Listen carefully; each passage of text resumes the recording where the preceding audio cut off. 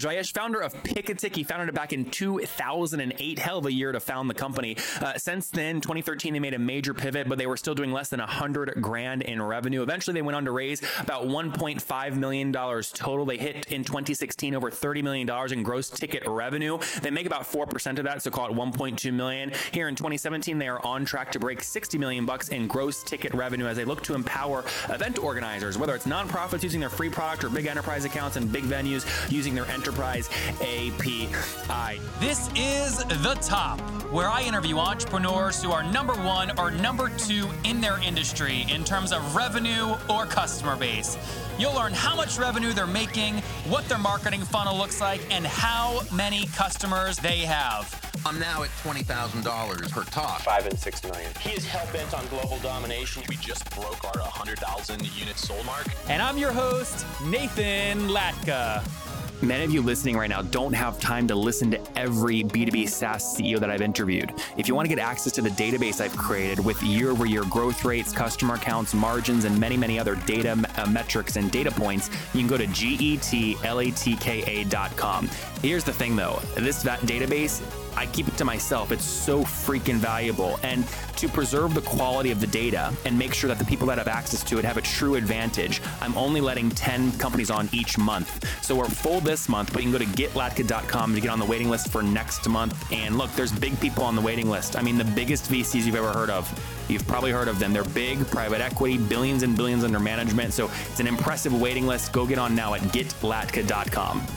Hello, everyone. My guest today is Jayesh Parmar. He's a serial entrepreneur with 2 decades of event industry experience. Currently, he is the CEO and co-founder of Pick-A-Tick and is listed as one of the world's top 10 tech entrepreneurs disrupting the event industry. All right, Jayesh, are you ready to take us to the top? Yeah, I'm game. Okay, good. So tell us how Pick-A-Tick works and how you make money. What's your revenue model? Okay, so we do things completely different, and that's extremely fun for us. So in the event ticketing world, our biggest thing is to bring people together. So the one thing that we did do, kind of completely different, is we give a product away for free, and that sounds a little bit weird, and people would generally ask what's the hook or the gimmick. We allow event organizers that are selling tickets around under $25 or $18 in the United States to go out there and use our platform, sell tickets, organize tickets, manage tickets. And the whole idea around that is for community events or people who are change makers or nonprofit organizations that are really trying to go out there and make a difference, that gives them a piece to go out there and help bring people together and engage the community. Then we have a pro product where we change the ball game up and completely, where now it's not the ticketing company anymore. We act like we give you the power of having your own ticketing company embedded within your website. It's called Pick-A-Tick Anywhere, where event organizers that are putting on events and they have an asset or they have an app, and the asset being a website or an app, they just take a couple lines of code and they have effectively ticketing in-app. So that makes this completely different, and that's how we make money on that, because there's a commission there. And then we have another product for big brands, enterprises, multinationals. It's an API, so it's a software-to-software approach. And basically, think of an iceberg. We cut off the top. We give them the whole bottom, and they can build whatever they want on top of it. So that's our business model, and that's how we make revenue. And what percent? Which ones is the bigger revenue stream? The commission-based approach, or where you're selling the SaaS product that allows people to kind of build on top of your iceberg? Yeah, the iceberg is completely. I mean, the B2B aspect of that is definitely the much bigger piece of the pie. The first piece, obviously, there's no revenue that comes to us. It's completely community empowerment. It's creating value for them, and then helping them build to the next phase, which is a small amount of revenue, which is great. That's not what we feel is the big driver. We feel like the future of where ticketing is high school kids know how to program, and they want to be able to go out there and build their own ticketing company, have their own identity, have their own vision, and not bounce people off to somebody else's properties. Come to us, and then from an end user's perspective, people who are buying tickets don't want friction. So, we now can empower those people to really have that experience. So Jayesh, what on average, what is a customer paying you to use kind of the bottom half of the iceberg you're selling them? It ranges. It ranges from, or if we're talking about the enterprise product or the API product, it could be on calls, because a lot of them might be just free tickets. So it could be on a licensing agreement. It could be on a commission of tickets that are sold. Wait, Jayesh, sorry, just to be clear, so this is not a SaaS product. It's still a commission based or something based. Well, the first two, we call them the basic product. The basic is free. The pro product is a commission based. It's a base rate. What's the base? $1. Okay. And then the commission around 2.5% per ticket. Okay, so it's $1 per ticket sold. That's right. Got it. In a small commission. And then we partnered up with Stripe, so you would have the Stripe fee on top of that, and that's the pro. And then the enterprise or the API, it's completely different. The beautiful part about that, it's you may want to bring in your own merchant account. You want to only do free events. So it's generally there is a licensing component to that piece. So there is a SaaS pricing to that, and then it ranges between in terms of volume or what the complexities that you have. What would you say the average is on the enterprise? Are we talking like $2,000 a month, $10,000 a month, $100,000 a month? It can range anywhere from $5,000 to $100,000 a month. Okay, and that's just strictly dependent on basically how many API calls there are per month. Yeah, that as well as how many tickets you might sell, or there's just a variety of range. But yeah, that's kind of like the safe bet. How do you? I imagine by nature events are seasonal. So like if someone buys access to your enterprise API, how do you as a CEO make decisions around scaling your team and such? Because I could imagine 1 month when they have a big event, they're going to pay you $100,000 because of the volume. And then next month it might be $5,000 because it's winter and they're not doing any events anymore. How do you create predictability in your revenue stream so you know how to scale your business, especially your fixed cost structure? Yeah, there are seasonal. Their taxonomy is, you would think it's seasonal, but it isn't. We have venues that we can partner up with. We have organizations that are always doing events from a weekly or so there's a lot out there that is not seasonal. That's where the API comes in and the sophistication of having that piece, and those customers really go out there and take away from the seasonal aspect. Now, the pro product really is for the event organizer that's doing the one-off. We do have a Teams feature. We do have all these other features inside there that we do have people that are doing a series of events in that product. So how do we go out there and create a product that really goes out there and plays nicely with people that are doing more recurring revenue, so predictable revenue modeling? That's where the API comes in, and that's where we've moved our product towards. So that's how we combat that predictable revenue. Got it. Take us back to the beginning. What year did you launch the company in? 2008 is where we kind of launched it. It was a side project. It's something. So Jayesh, take me back to the beginning. What year did you launch in? We launched in 2008. It started as a side project. 2013 is where we picked it up. We got our first piece of funding. We went through an accelerator program, and then which one? It's Extreme Startups based out of Toronto. And how much did they give you? I came with $250,000. And for how much equity? Around 10. Okay, that's pretty fair. So you go through that, and then have you raised additional capital since then? How much total have you raised? Yeah, we raised about $1.5 million in additional capital. So about $1.75 million total raised? No, 1.5 together. Oh, 1.5 together. Was that second round funded or priced, or was it an equity or a convertible note? We raised on note that converted. Who priced it? Was the second round priced and then the 250 converted?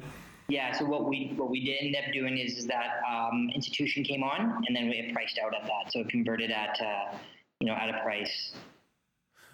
Sorry, I'm trying to understand when the institution came in. You did $250,000 in what the accelerator gave you. That was a convertible note, and then you raised 1.25 from a traditional investor who priced it. Yeah, that's right. Got it. Okay, good. And then take me back. This is always an embarrassing number. Do you remember what 2008 revenue was first year? Holy macros! Less than what? Less than $10,000. Less than 10. Okay, wow. Yeah, and then totally, it was nothing. And then when you really got things kind of more focused in 2013, remember what 2013 revenue was? I can't even remember what the revenue was. Definitely less than what? Yeah, less than 100 for sure. Okay, good. And had your model by 2013 matured to the point where it's the same revenue model you have today, or no? Well, see, we jumped around a little bit. I mean, our whole thing is that we really, at that time, what we decided to do is a crowdfunding for events model. The whole idea was, being an event organizer myself, I wanted to de-risk events. So what we did is we created this platform where you can go out there, get a certain amount of buyers at a discounted rate, so you incentivize them, and if you hit that threshold, the event will go on. If you don't, everyone gets their money back.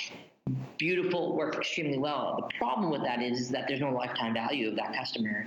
Once they get sort of market validation, it's gone. So we pivoted, and then we pivoted into another model where it's like, okay, well, why don't we try a pay what you want model, which again worked phenomenally well, but then we confused the market because they're like, okay, how do I pay what you want? I don't, this doesn't make a lot of sense. You can't give people that much choice. They won't make a decision. Yeah, so that's exactly what ended up happening. And people would pay us, and then sometimes they'd throw a check in the mail would come randomly. So it was cool and weird, and it worked. And then finally I was just like, okay, we want to take friction away, but then we added this other layer of friction. So then I was just like, okay, we're giving the whole bloody thing away for free. So we gave this freemium model because I feel like the ticketing world is going to be democratized. Like this consumer world of, like, there's so many of them out there. I was like, why don't we just build a beautiful product that has good UX, good UI, very simple to use, and offer it away for free, and then really give them value upstream if they choose to go out there and do that on their own brand. And so that was the model, and it works. It's worked extremely well. I mean, and so bring us back. So obviously 2013 less than $100,000. What was 2016 revenue? 2016 we hit. I don't know these numbers off by heart. Come on, that's a big number. Yeah, it is. We're around $30 million of gross ticket revenue around the mark. Yeah, so. That's, I mean, I go on GTR. Okay. But keep this in mind though. Like, we consider ourselves a beta product. We haven't marketed our product yet. Yeah, Josh. Look, I get all that stuff. You're still growing, but I mean, come on. You know what your revenue was in 2016. What was the revenue off 30 million in GTR? Yeah, we take about 4% off that. So kind of as a weighted average. Yeah, that's right. Because I mean, it all ranges and. Okay. So look, 10% would be 3 million. So 4% would be somewhere like 1.2 million bucks. It's pretty healthy, right? Yeah, we're not, this is perfect for us in terms of where we're going. I mean, this is just that, and those are data points that we're happy and to grow up. Yeah, but just to be clear, I mean, that is, you did about 1.2 million last year. Yeah. Okay. And what's your team size to date? We're 15. And where are you based? We're based in Vancouver and Toronto. Oh, great. Dude, everything is hot. It's happening in Vancouver, except I never want to buy a house in Vancouver because I hear it's not so fun. Yeah, you definitely don't want to do that right now, man. Real estate is hot here. When did you raise that 1.25 million Series A? That was, I mean, we consider that a seed. Okay. And so that was done about, again, 12, 16 months ago, somewhere around there. Okay, so right now you're either raising your Series A or you're selling to Cvents. Which one is it?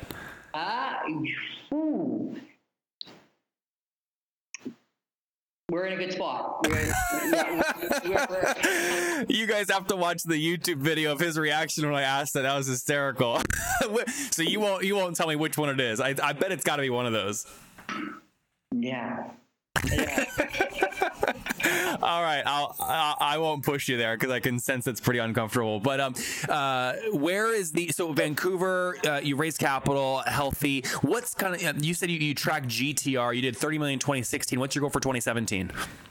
We're growing 100% year over year, and now the difference is that we've now brought a VP of growth, we've brought a VP of sales, and we're really pushing towards our API product. So organically, we're growing 100% year over year. You think you'll break 60 million? Yeah, I think so. Oh yeah. Yeah, very cool. Yeah. Last question before we wrap up, Jayesh, you seem like a creative guy. What's the weirdest thing you've done to acquire customers? Oh. That is, I mean, I'll tell you, in the early days, people thought this was a scam or they didn't understand exactly what was going on. I actually went out there and set up their events, worked their door, and just did everything for them. So if it's really going out there and getting my hands dirty, if that's weird, I just think that's just great hustle. And I did that a lot right off the ditch. So I've gone to really, really unique events that have took me all over the place. So maybe that's the weirdest thing, to go out there and acquire a customer. So you would, like, if you want to get a customer, you'd go be like the doorman doorman for the event, so you could really get your brain inside of how it was operating, and then go from there. Yeah, sure. I'd go into their office or where their organization is, even to people's living rooms, and like set it up, show it exactly what it is, go through the whole entire planning process, and then actually work the whole entire door, set up the internet, all that kind of good stuff. I mean, we're thinking 2008 back then, so online ticketing is just to some people it's a little bit new, so it's really going out there and getting past that chasm there. For some people it was difficult, but there's just a lot of weird looks at the beginning. Not so much anymore. Guys, big news. Last month was a huge month for the company I recently acquired, which was www.thetopinbox.com.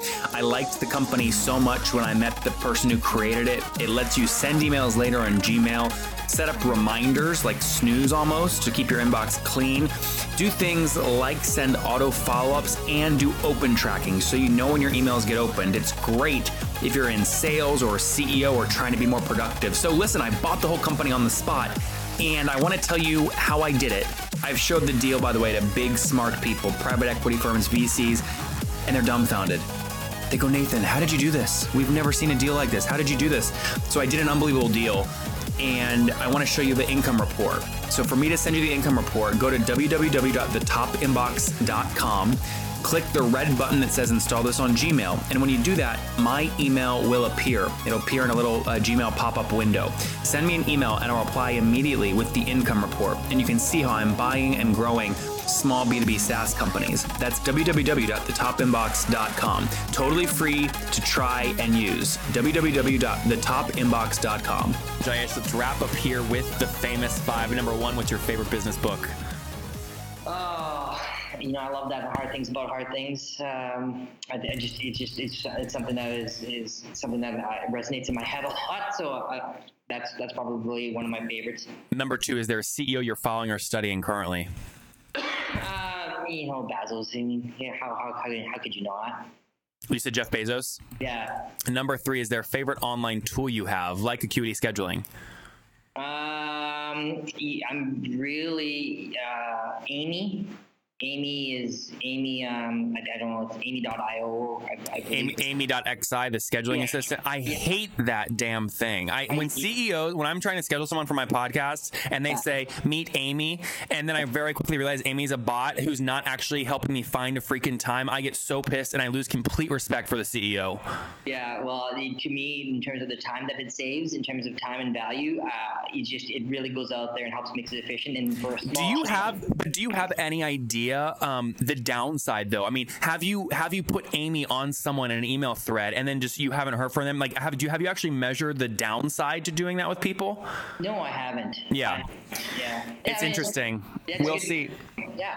It's kind of either side. So, okay, that's good to know. Number 4, how many hours of sleep do you get every night? I try to get about 6 to 8. Okay, good. And what's your situation? Married, single, you have kids? I'm married, got a beautiful wife, and I got a 3-year-old kid that is just the gem of my life. And wow. And how old are you? I'm 40. Okay, last question. Take us back 20 years. What do you wish your 20-year-old self knew? You know what? Failure is just a data point. Oh, I love that. Failure is just a data point. There you have it from Jayesh, founder of Pick-a-Tick. He founded it back in 2008. Hell of a year to found the company. Since then, 2013, they made a major pivot, but they were still doing less than $100,000 in revenue. Eventually, they went on to raise about $1.5 million total. They hit in 2016 over $30 million in gross ticket revenue. They make about 4% of that, so call it $1.2 million. Here in 2017, they are on track to break $60 million in gross ticket revenue as they look to empower event organizers, whether it's nonprofits using their free product or big enterprise accounts and big venues using their enterprise API. Jayesh, thank you for taking us to the top. Thanks a lot.